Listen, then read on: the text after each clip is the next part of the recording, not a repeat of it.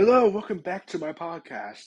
Today I'm going to talk about, music in the storytelling medium. Music, as we know, can be used for a lot of things, whether it be entertainment or even in movies. But we all know they also have a story to tell in each and every single one of their writings or even lyrics. Well, I'm going to talk about particularly the orchestrated type of music, the ones usually played with instruments, and how certain types of that music can be applied to a certain game that I'm going to be talking about.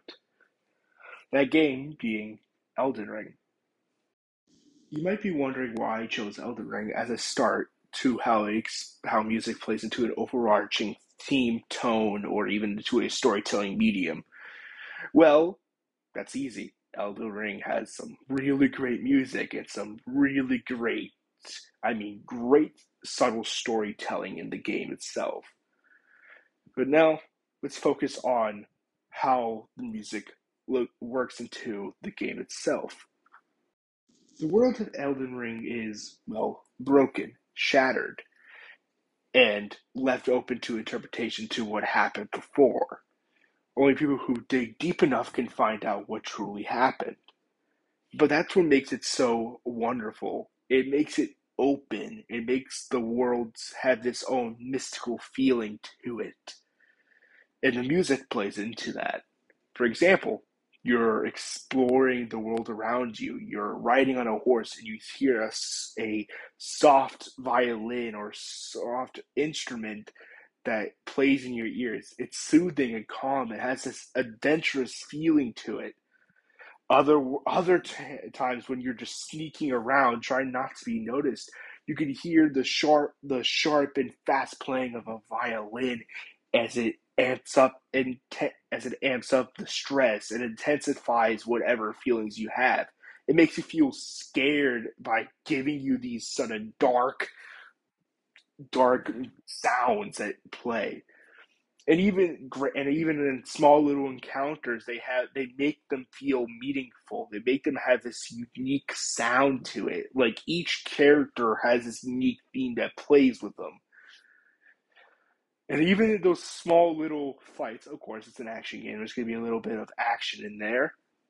It has this intense feeling to it. Like it means something. It makes it unique. In those big interactions, the moments where you reach your climax, that's when they bust out their whole arsenal, so to say. They're all their musical instruments, their violins, the cellos, trumpets, drums, even vocalists you can hear speak and sing in the back.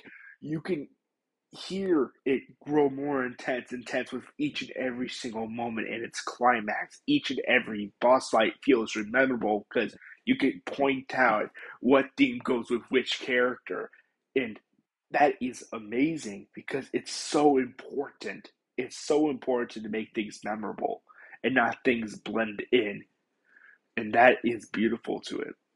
Even like in the final boss, it is rememberable. Not because of its epic symphony, although that is a good point that it does play for the first phase. The last part is melancholic, so to say. It's a lot softer. It seems more of an end or a tragedy, so to say. And that is a beautiful thing. And that is how it uses it to its advantage. Elden Ring is a game where you have to find your way through a broken world. And it's perfect, in my opinion. A perfect game for its own genre.